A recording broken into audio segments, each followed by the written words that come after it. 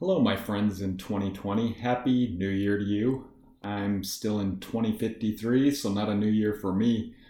These recordings have become a bit of an afternoon ritual for me this week, and I'll keep doing them until this thread gets shut down. But as I've mentioned these past couple days, you can call me No Kairos, your friend from the future. I'm making these recordings to warn you of what lies ahead, hoping that in some small way you'll do your part to steer things in your time in a different direction. And I'm not hoping that you'll do any one huge thing, not asking you to quit your job and start a revolution or anything like that. I and others in my time of like mind ask only that you carefully consider your decisions and make decisions that preserve your ability to continue making decisions, preserve your free agency. Because there are people out there that want you on the sidelines. They want you out of the picture so that you don't complicate whatever it is they're trying to do. The arms race of my time involves advancements in quantum sciences and quantum computing in particular. You're starting to see more news about advances in these areas, but you probably don't know much about the quantum sciences. The field of quantum computing in your time is largely theoretical. Sure, you hear about quantum computing all the time, but your quantum computers for the most part look and behave like steampunk versions of Sputnik. And I'm not shitting on your quantum scientists. They're brilliant and they will continue to progress and do wonderful things. But I'm speaking more than 30 years in the future. Incredible progress has been made, yet the more we learn, the more we realize that we're just scratching the surface. And it's scary as hell. We have a very limited understanding of the consequences of our actions. We know that very small changes can have a cascading effect, and we can't fully predict the consequences. The smallest of decisions and actions you take carry weight and determine the future. Poor decisions are ones that limit your future options. So if you want to steer the world in a different direction, start by jealously guarding your own free agency. So enough of my ranting. I'm 12 years old in your time, but 46 in mine. My kids remind me often that as I age, my ranting rivals their grandpa, and I'll take that as a compliment. Anyway, I'd like to start off this recording by illustrating a current event in your time. Iran and the US recently exchanged a few missiles. The US started the exchange by assassinating an Iranian troublemaker, and the exchange ended with Iran shooting down a civilian airliner, killing close to 200 people. The details around this entire exchange is and will remain extremely sketchy. The details around the decision to assassinate Soleimani will remain vague, and the reasons behind the downed airliner will also remain vague. Both sides will hide behind the need for military secrecy and national security. Representatives and opponents of both sides will search for evidence to defend or incriminate, and both sides will find plenty of information that aligns to their cause. But the reality of the situation is that nobody will ever know the truth because of quantum puppeting. That's a term from my time. Quantum puppet masters are able to make subtle changes to information and intelligence that lead people in the direction the puppet master wants them to move. In my time, we know who some of these puppet masters are, and we do our best to shut them down. But many of them don't exist in my time. We have no idea where or who they are or what their objective is. We're as helpless as you are. Our best defense is to be skeptical of information that's presented to us and to be mindful of potential manipulation. And a good indicator of manipulation is being led down paths that limit future decisions, which is why I keep harping and ranting at you to preserve your ability to continue making decisions, to guard your free agency. Now, getting back to the subject of my recording today, in our last recording, I talked about the string of events that led to the Restoration Group purchasing land from Chile and Argentina. Today, I'd like to talk about what happened next. So I wish I could say that we paid the Chileans and Argentinians for their land, formed a new country, and lived happily ever after. But nope, our transaction caused chaos across the globe, which complicated our efforts to relocate. I won't bore you with too many of the details, but here's the gist. Let's talk about North America first. The main concerns Western governments had was the flight of capital out of the country and the financial chaos that was caused when the news of our large South American real estate transaction got out. In your time, imagine if Jeffrey Bezos suddenly decided to sell all of his Amazon shares and dump them on the market. Panic would ensue, and a lot of other shareholders would follow his lead, and attempt to dump their shares, believing that Bezos' actions indicated inside knowledge of some catastrophic weakness at Amazon. That would send Amazon stock into an irrational tailspin. And that's a rather simplistic example. It would be very difficult for Bezos to simply dump all of his shares. He'd have to jump through a lot of corporate and government hoops to dump any shares at all. But my point is, that's exactly what the United States saw in our transaction. In a very non-subtle way, we were cashing out on America, and they feared correctly that our actions would cause panic that would further destabilize the country's financial situation. So they did what governments do when they feel threatened. They sent out the antibodies. The Restoration Group was labeled a terrorist organization seeking to undermine and destabilize the West. They linked us with China, Russia, Iran, and pretty much any other government or group they saw as a threat. Once we were labeled a terrorist organization, the government was able to seize and freeze our assets via avenues such as the Patriot and RICO Acts. They surveilled and harassed our membership and a lot of innocent people who they suspected were a part of the restoration. This was a painful time for our group, but the harassment and persecution we suffered certainly helped erase any buyer's remorse or uncertainty about the decisions we had made. The Western countries that we worked so hard to build were irreparably broken, and they hated our guts. It was time to go. Fortunately for us, members of the Restoration Group owned, managed, or could manipulate key assets in transportation and logistics.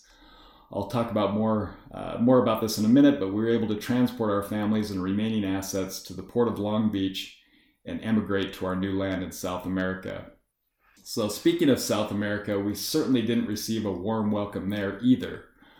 Our little real estate transaction had thrown that continent into chaos as well. Chile and Argentina, our partners in the real estate transaction, also suffered the wrath of the West and China. Economic sanctions were brought against those two countries, and in some cases, diplomatic relations were suspended. Other nations in South America, concerned about their own sovereignty and wary of past imperialism, suspended Chile and Argentina from Mercosur and other trade agreements. They painted Chile and Argentina and their leaders as corrupt exploiters of the people and imperial puppets. Citizens of Chile and Argentina obviously had some concerns as well. I'll talk about that in a minute, but if you're in the United States, imagine waking up to the news that the state you live in had just been sold to a group of foreign investors. I'd imagine that you'd have some concerns and fears. With all of this going on, Chile and Argentina had no choice but to leverage the crypto and gold they'd received in the transaction to keep their countries afloat. They couldn't simply back out of the deal and refund the money because they were already spending it. Now you're probably wondering, why couldn't Chile and Argentina simply take the money and run? Their militaries aren't particularly large or strong, but they do have the manpower and assets to prevent a few 100,000 civilians from invading their borders. Our risk management assessment had yielded a significant probability that the two nations would eventually want to wiggle out of the deal. Well, we had the ultimate trump card, which we'd reveal shortly after settling Villarrica. Our trump card was that we possessed the quantum keys, which gave us technological superiority over every nation on Earth. They came to understand that if they renege on the deal, we shut down their countries. We send them back to the Stone Age. But like any good mafioso, we focused less on the threats and more on protection.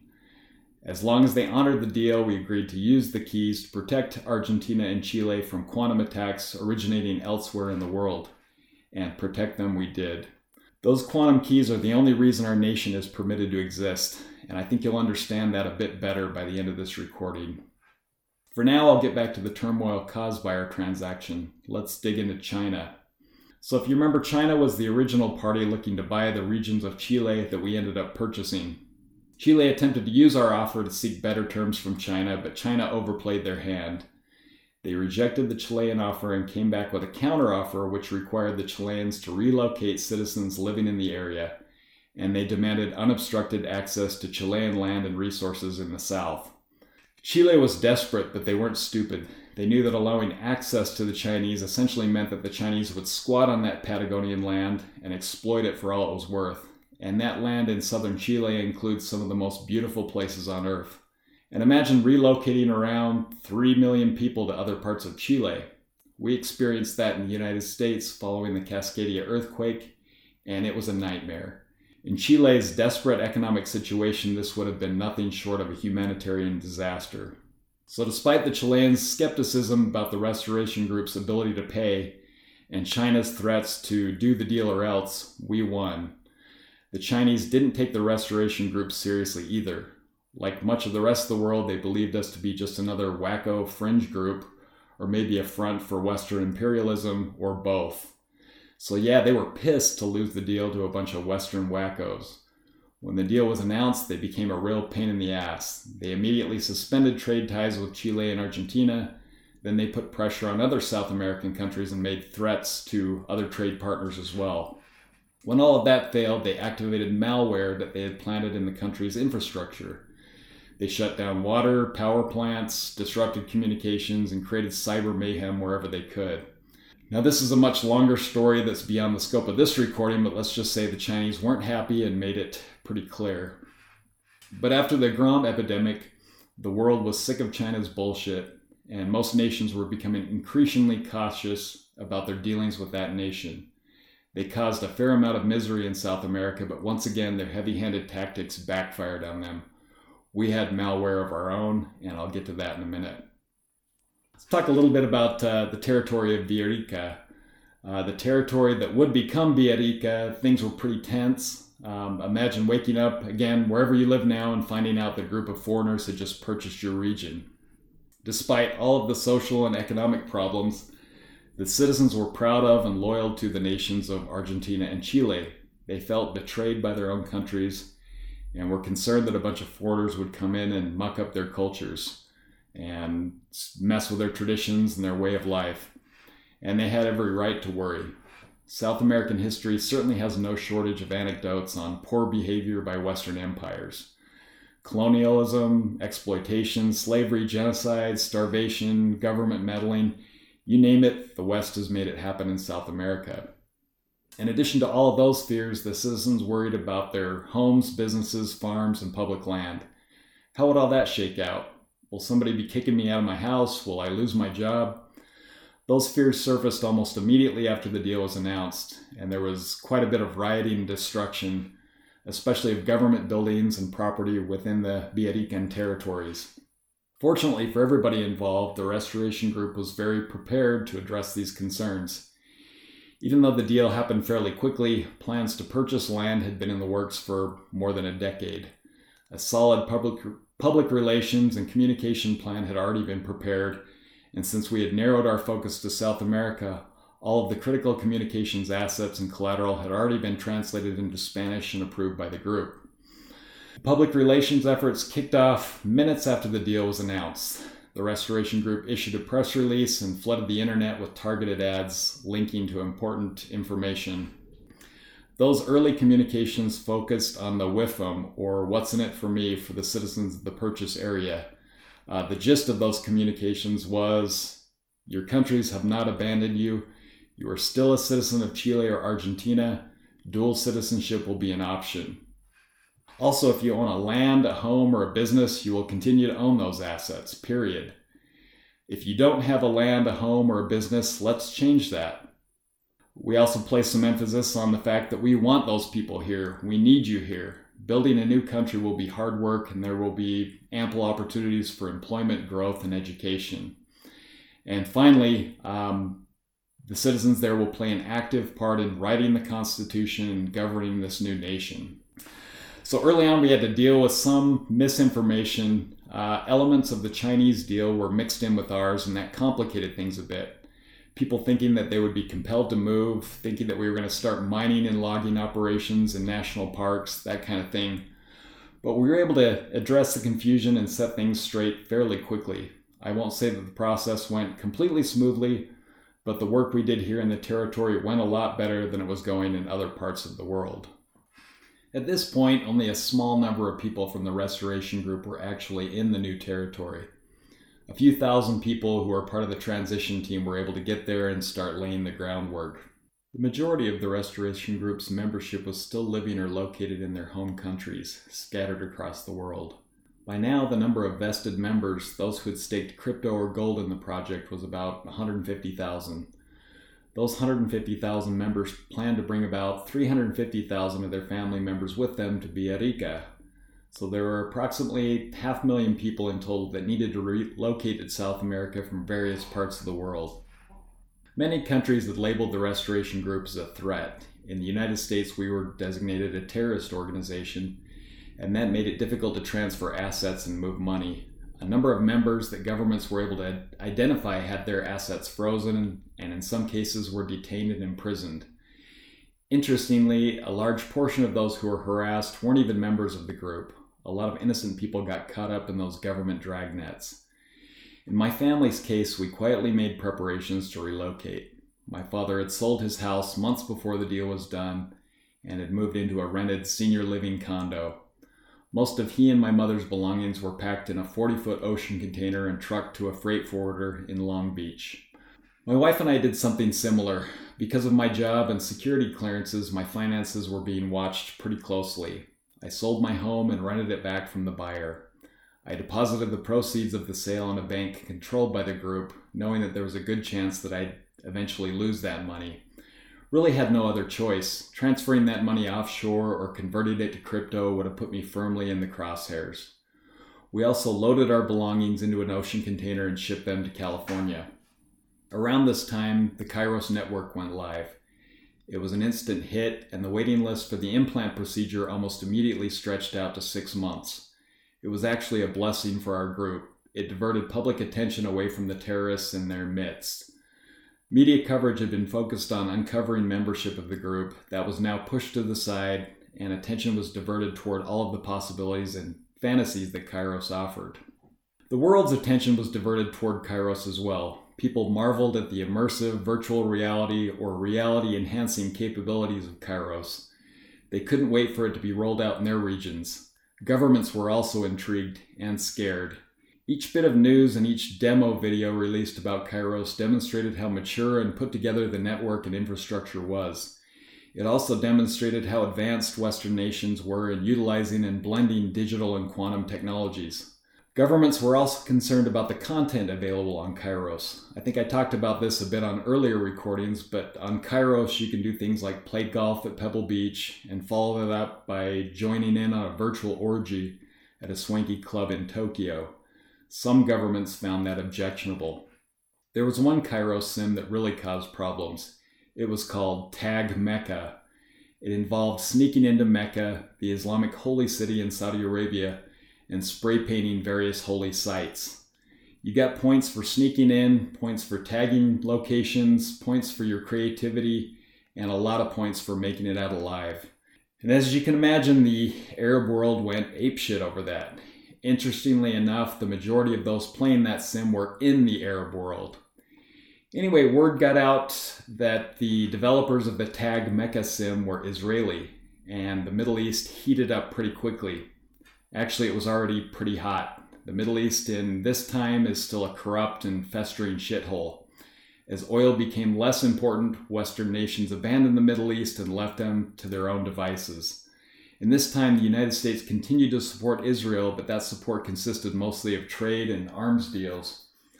Russia and China filled the void and took their own turn, taking sides and fighting wars. Anyway, long story short, this Tag Mecca Kairos sim threw some gas on the fire and reignited a bunch of other issues that had been smoldering. Iran was closely allied with Russia, and Saudi Arabia was tight with China. Both Russia and China had significant investments in those countries and tried their best to put out the fires. They begged the West to pull the Tag Mecca sim and other objectionable content from the Kairos network. Well, the West wasn't having it. First of all, they were still pissed about the Grom epidemic. That had been a joint venture between Russia and China, and it had killed millions of Western citizens.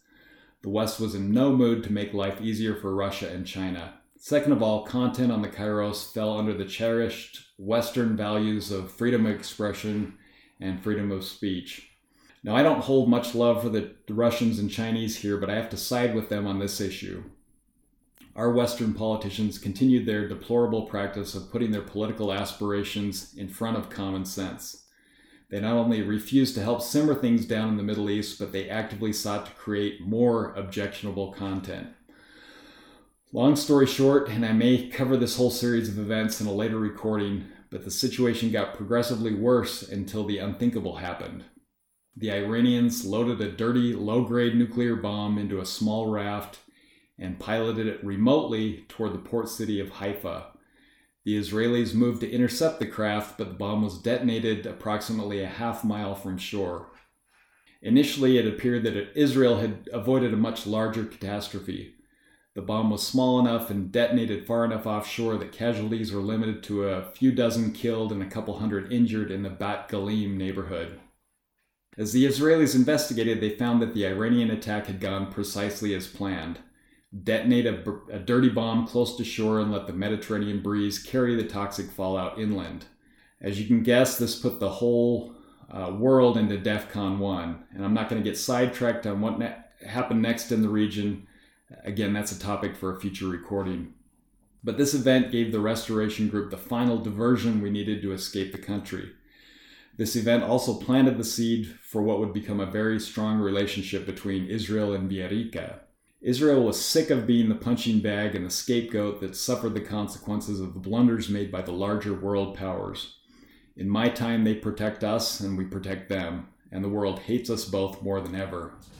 So between the chaos in the Middle East, the mania over Kairos, and the plethora of other problems out there, the perceived threat of the restoration group and our South American enclave kind of just fades into the background. Government resources that were allocated to stopping our group are sent elsewhere to address higher priorities. The press has plenty of other more interesting things to cover, and social media has moved on as well. We're pretty much out of the spotlight, so it's time to go. The exodus to Villarrica was not instantaneous, but it happened pretty quickly, if that makes sense. People got there in a variety of creative ways, but I'll stick with my family's story, and our story was a trip to Disneyland. That's what we told our neighbors and friends and even our kids. We were taking a family trip to Disneyland. My wife and our kids, my parents, my siblings and their families, all headed to Disneyland for a week. We drove the 700 or so miles to California, drove right past Disneyland toward the port of Long Beach. We got off the highway and drove a couple miles through some working class neighborhoods and industrial areas. Our navigation led us to a chain link gate, which looked like a maintenance entrance to the port. A guard waiting at the gate verified our credentials, gave us a slip of paper, and waved us through. Another guard pointed toward a distant warehouse and told us to drive toward it. We'd received further instructions there. A group of tough-looking longshoremen met us near the warehouse. They checked our credentials and asked for the piece of paper. They glanced at the paper and told us to drive our cars to bay number 7 in the building. We drove there and were told to remove our luggage and belongings from the car. We loaded our luggage onto a flatbed cart and waited for instructions. One of the longshoremen told us to get behind a yellow and white striped line, and we watched as a large overhead crane slowly lowered an ocean container. My oldest son, who was about 3 at the time, remembers this experience vividly. He had been under the impression that we were going to Disneyland and was disappointed in the experience up to that point. But seeing the large crane move the containers put a smile back on his face. So we drove our cars into the ocean containers, filled out some paperwork, and the containers were locked and sealed. As we pulled our belongings away on the cart, the crane dropped in and picked up one of the containers. My son was concerned. Our car's in there, our car's in there. That's about the only memory he's retained about the United States, our car being craned away in a Long Beach warehouse. We wheeled our belongings up a ramp and onto a large container ship. Many of the bays were being filled with 20 or 40-foot containers, but a number of the bays had been converted into makeshift living areas. That's where we spent the next 3 weeks of our lives, cramped in with a bunch of other people fleeing the country, people we really didn't know. It was a surreal time. Reality was sinking in for everybody. We were leaving the country of our birth. We were leaving the country that our ancestors helped build and sacrificed so much for. And the irony was we were leaving our country in much the same way they left theirs, in the cramped hold of a ship. And I had plenty of time to think about that. I imagined how my ancestors must have felt leaving Scandinavia and the British Isles. Was this the right decision? Will my life be any better? What are we getting into? For the first few days of the journey, I was sick, mentally and physically ill. not from the movement of the ship per se, more from anxiety, grief, and the range of emotions that you experience as you attempt to process a decision or a journey of this magnitude. I was in the hold of a ship. I didn't even get to stand on a deck and wave goodbye with a white handkerchief or anything. The last thing I remember seeing in the United States was 2 large red crane towers. They looked like a pair of AT-ATs from Star Wars staring ominously down at me. But being cramped together with people for 3 weeks, you're forced to get to know people. We built friendships on that boat that have endured to this day. About 5 days into the journey, after I started to come out of my funk, my wife introduced me to a couple she had met. The man, I'll call him David, became my best friend and neighbor in Villarrica. He is an architect by trade and ended up having a construction company in Villarrica. Anyway, our friendship started in the drab hold of a boat as we attempted to prop each other up about this crazy scheme we'd fallen into. His optimism was and still is a big help to me. My wife Lori and our kids dealt with boat life much better than I did. The kids ran around, made friends, and raised hell. The lack of privacy and boundaries did not bother them at all. Lori spent a lot of time in refugee camps following the Cascadia earthquake. She was used to the cramped quarters and dim lighting. When she'd hear people bitching about the situation, she'd pipe up and say something like, "At least you're not walking through shit." And I gotta hand it to the restoration group. The accommodations weren't the best, but they maximized the resources they had.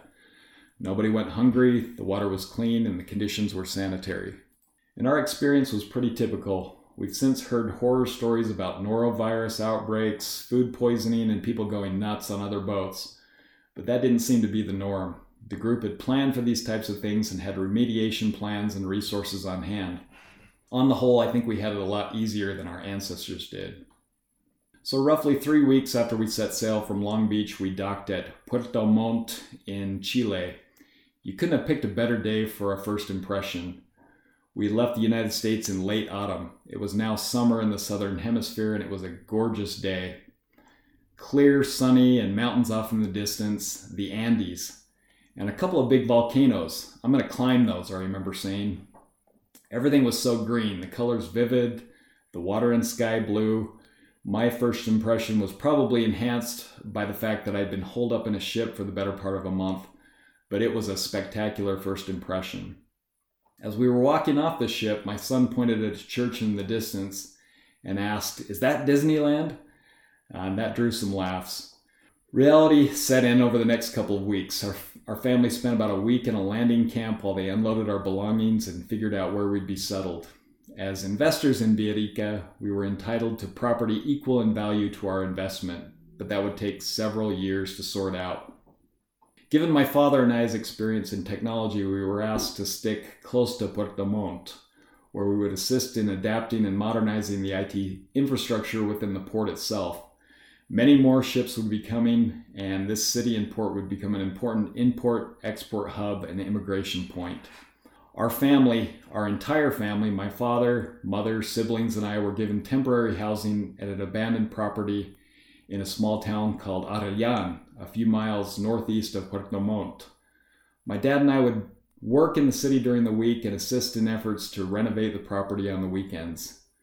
My brother and brother-in-law, who'd owned a construction company back in the States, were assigned to renovate the property full-time.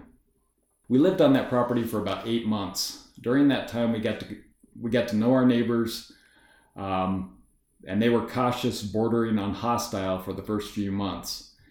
Then, as the family completed renovations on the property, we turned outward, offering to help our neighbors do the same. Now, my brother-in-law is a big fellow, about 6'4" and well over 300 pounds. But he's a sensitive and thoughtful guy, and he works his tail off. And one of the older neighbors there started calling him culón, a term that means fat ass in Spanish. So in the US, being called a fat ass is usually taken as an insult, referring to somebody by their physical attributes. Fat, skinny, tall, redhead, etc. was usually considered impolite. And my brother-in-law was definitely insulted after he discovered the meaning of his new nickname. So he decided to come up with an insult of his own. Our elderly neighbor was bald, and from their interactions, my brother learned that the neighbor was passionate about football, and his hate for the Brazilian team, who always seemed to get the best of Chile, was equally passionate. My brother-in-law decided to give the man a Brazilian soccer name, Calvarinho. I don't think the name even makes sense in Portuguese. Calvo is bald in Spanish, and Inho is a diminutive ending in Portuguese. Anyway, our neighbor got the gist, little bald guy, and got a kick out of it. We later taught Calvarinho the English equivalent for Coulon, and he used it liberally on everyone. Boob it, fat ass! So toward the end of our day in Arrayan, people started inviting our family over for dinner and vice versa. That turned into full-on neighborhood potluck Yankee Chilean dinners, which was a change from what our family was used to. We didn't even know our neighbors back in the United States, and we certainly didn't want to eat their cooking. It just felt different here in a good way. We newcomers and the Chileans had a lot more in common than any of us expected. One night at one of these neighborhood dinners, one of the female neighbors asked about the Cascadia earthquake. From prior conversations, the women knew that it affected our family but didn't really know the details. So my wife told her story, how she'd escaped the Northwest, about the friends she's lost, and her time in the refugee camps. We also talked about losing our sister and eventually our brother-in-law Jared to that disaster. An elderly woman who had been completely silent for most of the dinner and conversation started weeping openly and loudly. We felt that maybe the graphic details of our stories were too much. Maybe we should pull the plug on story time. No, she said, tu historia es mi historia. Your story is my story. She had survived the terrible series of earthquakes and tsunamis that hit Chile in 1960 and had lost friends, neighbors, and family members in much the same way we had. She told her story, and it was our turn to weep. My brother and brother-in-law ended up keeping the property there in Arrayan and building 2 houses and turning the original building into a bed and breakfast joint. They both became tight with Calvarinho and the rest of the folks in the neighborhood, and we still enjoy our visits down there. And our integration experience is fairly typical of the general integration experience throughout the country. The restoration group settled in, took responsibility for our surroundings, and made concerted and personal efforts to fulfill the promises the group had made during the initial communications campaign. And as you can imagine, there were some assholes on both sides. There were some Chileans and Argentinians who couldn't be convinced that we belonged, and there were some of us who lived up to the imperialist or ugly American stereotype. But on the whole, the integration went fairly well for the first couple of years. We experienced some major problems a few years later as real estate prices increased and the sellers became convinced that they had been swindled, and that may be a topic of a future recording.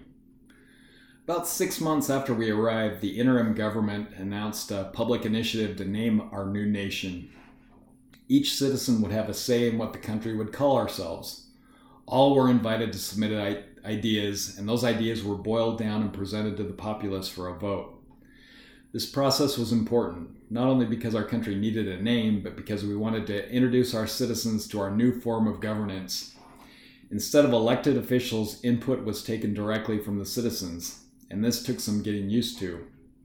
Voting was not done at a polling place, it was done from wherever you happen to be via the device of your choosing. And that involved registering each citizen over the age of 16 and issuing them a unique set of credentials that would allow them to record their votes and decisions on the blockchain. The voting application itself was fairly easy to use, but the group essentially had to conduct a full census, meet with each citizen individually, and in some cases with elderly people and so forth, provide some assistance and training on the application. Anyway, the name contest boiled down to 2 candidates. The first was the Republic of Villarrica, which was the name of a prominent volcano in the territory. It also means place of wealth in Spanish. The second option was the Republic of Patagonia, which refers to the larger region of southern South America. This name was more popular among we newcomers. Native people like to point out that the name Patagonia was assigned to the region by Magellan and carried some overtly racist and pejorative meaning. The way it was explained to me, Magellan met some natives of the area, and they had big klutzy feet. Needless to say, once word got out that Patagonia meant oafish Bigfoot, popularity went way down. So the final vote was really just a mere formality. Everybody expected Villarrica to win out. It was I was actually a proponent of Patagonia until I learned about the Bigfoot meeting and the history behind it. I guess I came around and Villarrica was starting to grow on me. We tuned into the official announcement pretty much knowing that Villarrica would win. The MC at the election event went through a dramatic sequence that tabulated the votes and was to display the winning name of our country on a large screen behind him.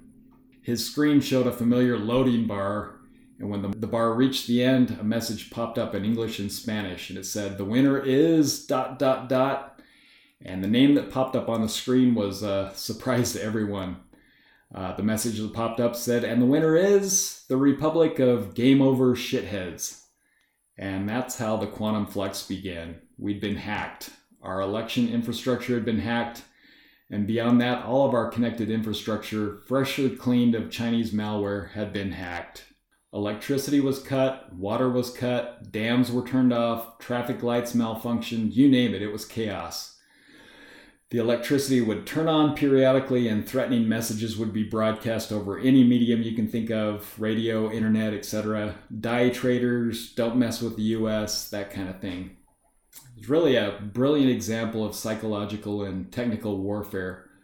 We'd worked so hard to prove that we were competent and could build a new nation. Now we were being shown just how small and helpless we really were. I'll save the specific details for another time, but essentially we were just one little victim in a much larger attack. We were lumped in with other enemies of the Western world and effectively shut down. China, Russia, Iran, and others suffered the same fate. Their financial assets were seized, their blockchains modified, and infrastructure disabled. The enemies of the West had been bracing for the worst for quite a while. They knew that the West would be seeking revenge from the Grom epidemic, the nuclear attack on Iran, and a long list of other violations.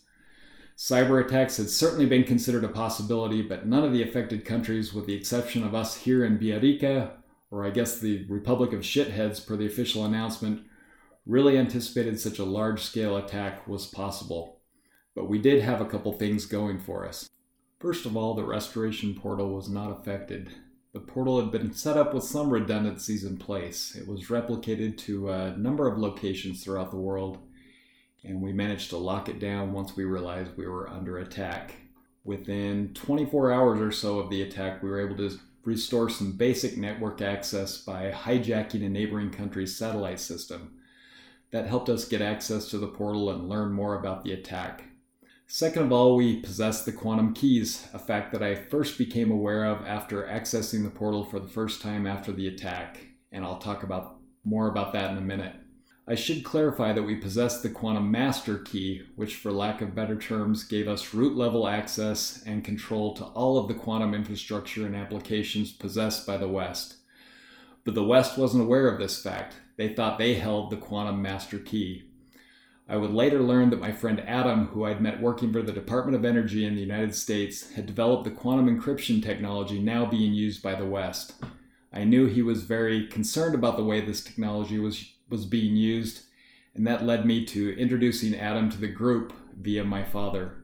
What I didn't know is that Adam had retained the quantum master key and had turned it over to the restoration group. He created subkeys and gave them to the US and its allies, passing them off as the master key. Again, that fact became known to me after I was able to log into the portal a day or so after the attack. I logged into the portal and found that, once again, I had been assigned the intelligence work group. I accepted the assignment and was given access to my portal workspace. I had a couple messages. The first was from Adam, which was odd because we didn't use our real names on the portal. I thought it was a joke. Maybe the portal had been compromised during the attack. I went into full-on panic mode when I noticed that my full name was shown at the top of the screen. Figuring the damage was already done, I clicked on the message from Adam. "Hey, good buddy," it started. I imagined him saying that in his clipped Scandinavian accent. "Don't freak out. We're going to be just fine, but I need your help. I'm coming down to see you this afternoon and I'm bringing friends. Make sure there's beer." Wow, that was way too cheerful of a message, considering that our country was just named the Republic of Shitheads and shut down. I was skeptical, but I went down to the bodega to get some beverages anyway. And Adam made a dramatic entrance. I heard him before I saw him. A huge helicopter swooped in over the water and landed near the Port Authority office where I was stationed. The helicopter originally belonged to the Chilean Navy, but had a new sticker covering the Navy emblem. Big bold letters, Republic of Villarrica, and an emblem that looked like an old-fashioned skeleton key with 4 stars. Adam jumped out of the helicopter first and helped a couple people out. He turned around and noticed a large number of people gawking at him from the streets in a small park nearby. He smiled, waved, and then pointed dramatically toward the big bold sticker on the helicopter. He turned around and gave the crowd a big thumbs up. And I couldn't hear anything through the window, but it looked like people were cheering and waving back. A few more people scuttled out of the helicopter holding cardboard boxes of what looked like documents. They ran toward the people and started handing out whatever it was in those boxes. Curiosity got the best of me and I rushed out of the office, planning to meet Adam on the street. I met Adam and 2 other guys I'd never seen before out on the street. He gave me a big hug and handed me a leaflet, which I recognized to be one of the documents that they were handing out to people on the street. It was kind of cheesy. Big bold letters at the top. It said, Buenas noticias, and good news. Tune in tonight at 1800, followed by a list of radio stations, call signs, and frequencies. Adam, what the hell's going on? Us shitheads, we will turn the country back on tonight. Let's go get a beer. The next few hours were probably the most exciting and enlightening of my life. Earlier that morning, I was trying to come to grips with the fact that our country had been defeated. We'd managed to restore some basic internet access, but everything else was broken. We were pretty much living in the Stone Age. Now Adam shows up and tells me not to worry. We have the keys. So he and his 2 companions spent a few minutes explaining the whole quantum master key situation and what that meant to our country. There were 2 things that we could do with those keys. Number 1, we could retaliate and shut down the Western world just as they'd shut us down. Or number 2, we could leverage the keys to make the West restore what they'd broken in our country. And he made it pretty clear that number 2 was our best option. Complete retaliation was a lose-lose proposition. If we shut the West down, we'd lose any possibility of restoring our infrastructure. The West had spent the better part of 2 years planning this attack, and that required more resources to execute than we had available. And even if we did have the resources, we just didn't have the time. So I asked the question, it's clear that we can't shut them down. How do we use these keys to make them back down? A demonstration, he said, a targeted attack, and that's where we need your help. He went on to say that they didn't want to mess with military infrastructure if they didn't have to. He didn't want nukes going off or people getting hurt. The West hadn't killed any of our people, so we didn't want to hurt theirs. That made sense, especially since we were still officially citizens of the West. Those people are us. Anyway, they planned to take down the Kairos network. The popularity of Kairos was unimaginable, and it had become a major source of revenue and the economy for the US and the West. Taking Kairos offline would effectively demonstrate our quantum capabilities and provide the leverage needed to get them to back away. With all this going on, I was curious why he'd take the time to read me in on this plan. His work group had obviously been heavily involved in these plans for years, probably since Adam joined the group. What value could I possibly provide during the counterpunch operation? I expressed the same, and he replied, well, frankly, not much. You're useless. We laughed, and he explained, you did a lot of the work already. We made good use of the information you stole from your employers over the past few years while you were on spy duty. You gave us access to their code repository. We installed some spyware and have been able to keep an eye on it ever since. So we want you there when we take these shitheads down. That was the first time anybody really thanked me for the corporate espionage efforts. It had been a lonely assignment. No feedback from the group, no guidance. I wasn't even sure people were looking at the information I gathered. That work affected my marriage as well. My wife thought my work in refugee camps was purely altruistic, and she didn't look at me the same way when I fessed up that the main motivation in my volunteer work was testing intrusive technology and spying for the group. So I guess it was nice to hear that the espionage work had paid off, but enough about my feelings. The plan was to launch the counterpunch to the Quantum Flex after the evening's broadcast. The Quantum Flex is the name given to the disabling quantum attack launched by the West. I guess it's a reference to the first time the West ripped off their t-shirt and refilled their quantum musclery. I was to be in the room as a subject matter expert on Kairos, in case the attack countered any curveballs or challenges. But let's face it, as Adam said, I'd be useless. He and his team and many others, I assume, were the real actors. So what's this broadcast tonight? I asked. Adam looked at his companion, a stocky Chilean guy. Antonio, you want to take this? Antonio was a public relations guy, a native Chilean who joined the group a few years back. He obviously knew the culture, language, and the people and played a big part in the initial communications campaign. And as I looked at him a bit closer, I realized I had seen him on the news a few times. Antonio wasn't completely confident in his English and started out nervously. "We're gonna tell the peoples not to worry." He settled in and explained that we'd be announcing that the crisis would be over within 1 week. All services would be restored, money would be recovered, and things would go back to normal. Citizens would also receive compensation for their trouble and suffering. I was skeptical.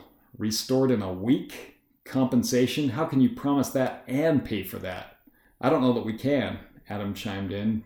"But if we don't do and say something, people are going to start rioting and raising hell. It's a gamble for sure."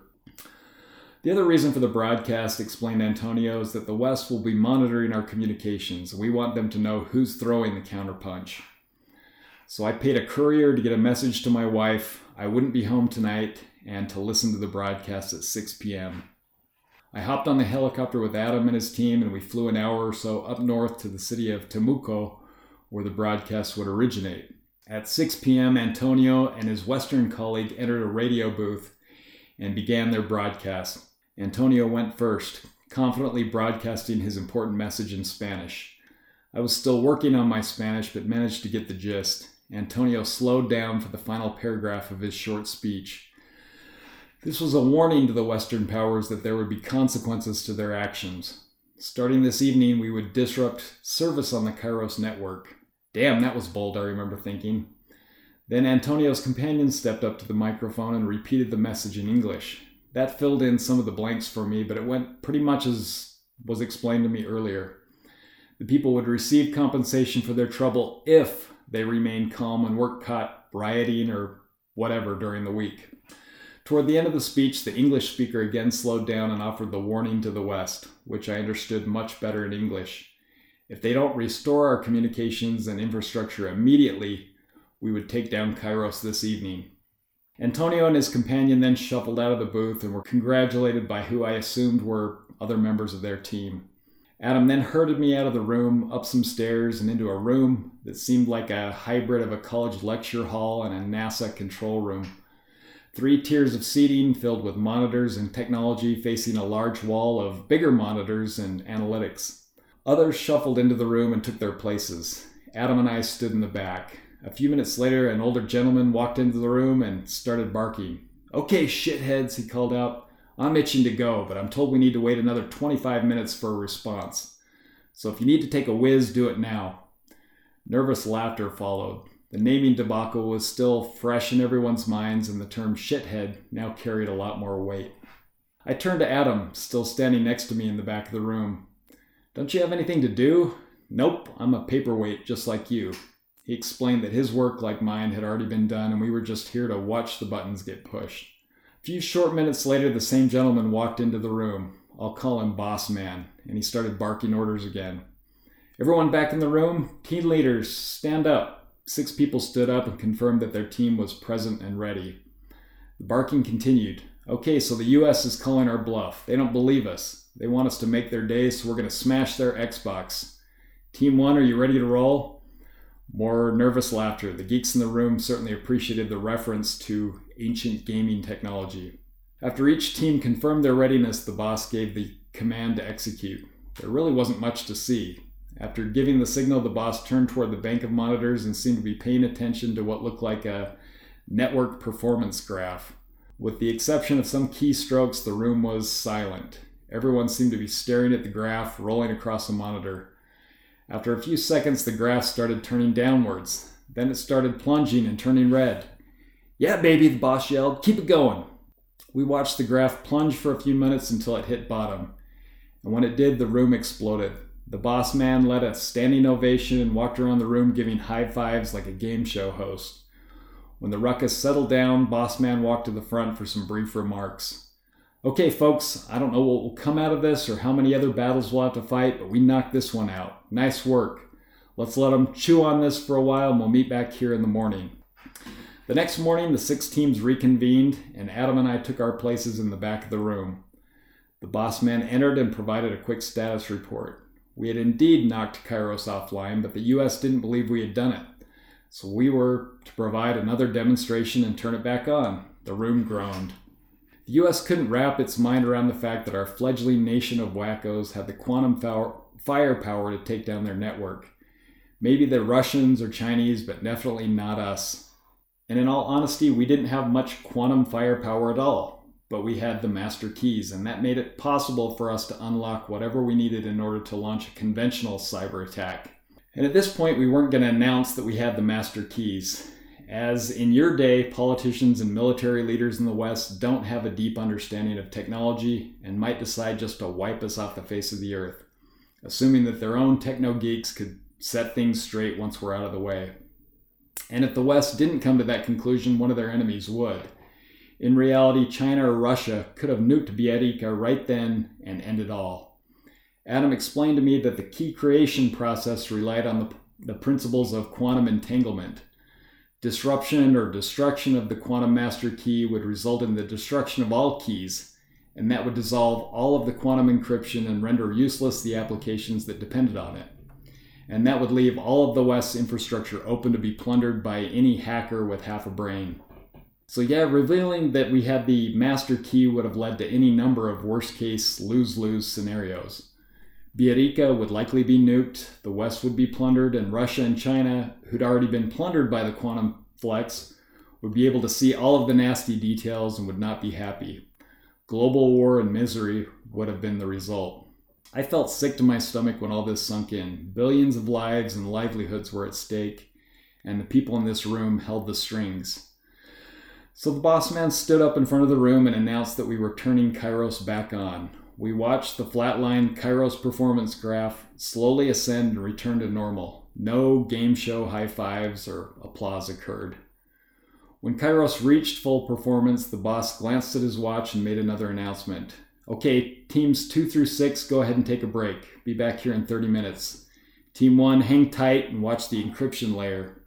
Adam explained that Team 1 would be preventing any attempts by the West to deploy additional security. They'd also prevent any attempts Russia and China might make to break through. 30 minutes later, teams 2 through 6 filtered back into the room, and the boss man once again walked to the front of the room. Okay, let's take it down. The US still wasn't budging, so for the second time, Kairos was taken down. For the next 5 days, people in that room repeated the turn it on, turn it off cycle. Progress was slowly made. We knew that with each cycle, the West was getting smarter about the methods we were using to take their system down. They would eventually clue into the fact that we had master keys and that they were helpless. And as time went on, we decided it was time to turn the screws. During the on-off cycles, the teams would open ports that would allow the Russians and Chinese and anyone else monitoring the network to get a look under the covers.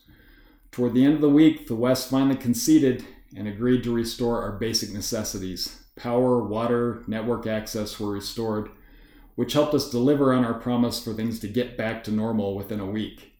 But money was still a sticky point. They wouldn't let go of the funds they had seized. The West refused to give money back to a terrorist state. So we had to get a little bit dirty here.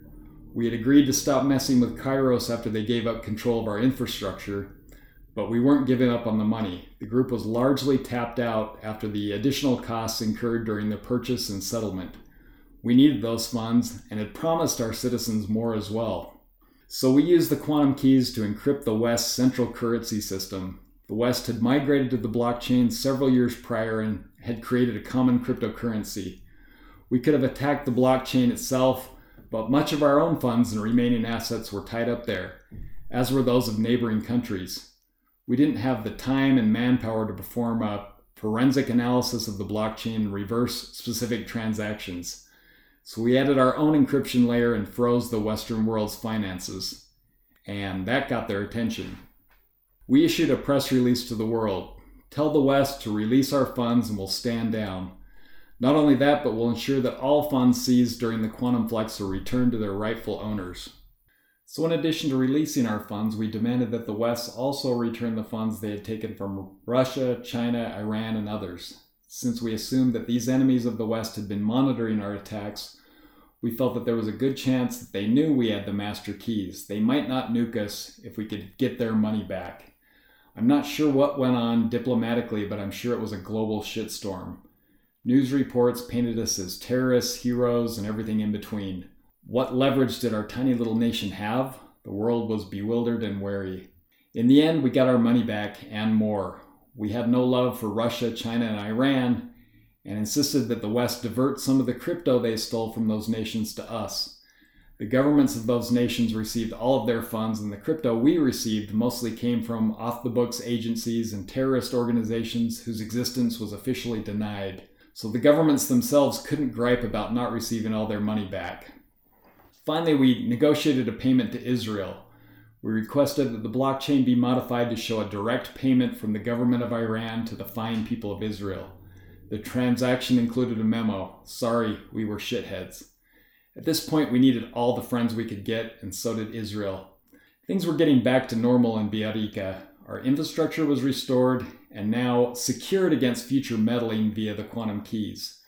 Our funds were also restored, and we were able to make good on our promise to provide each citizen of Villarrica with a sizable nest egg. And that gave us the time and resources we needed to build the foundation of our small country and prepare for the challenges to come. Now I want to end this recording where I started. We didn't like what we were seeing or experiencing in the West, so we made the decision to relocate and start over.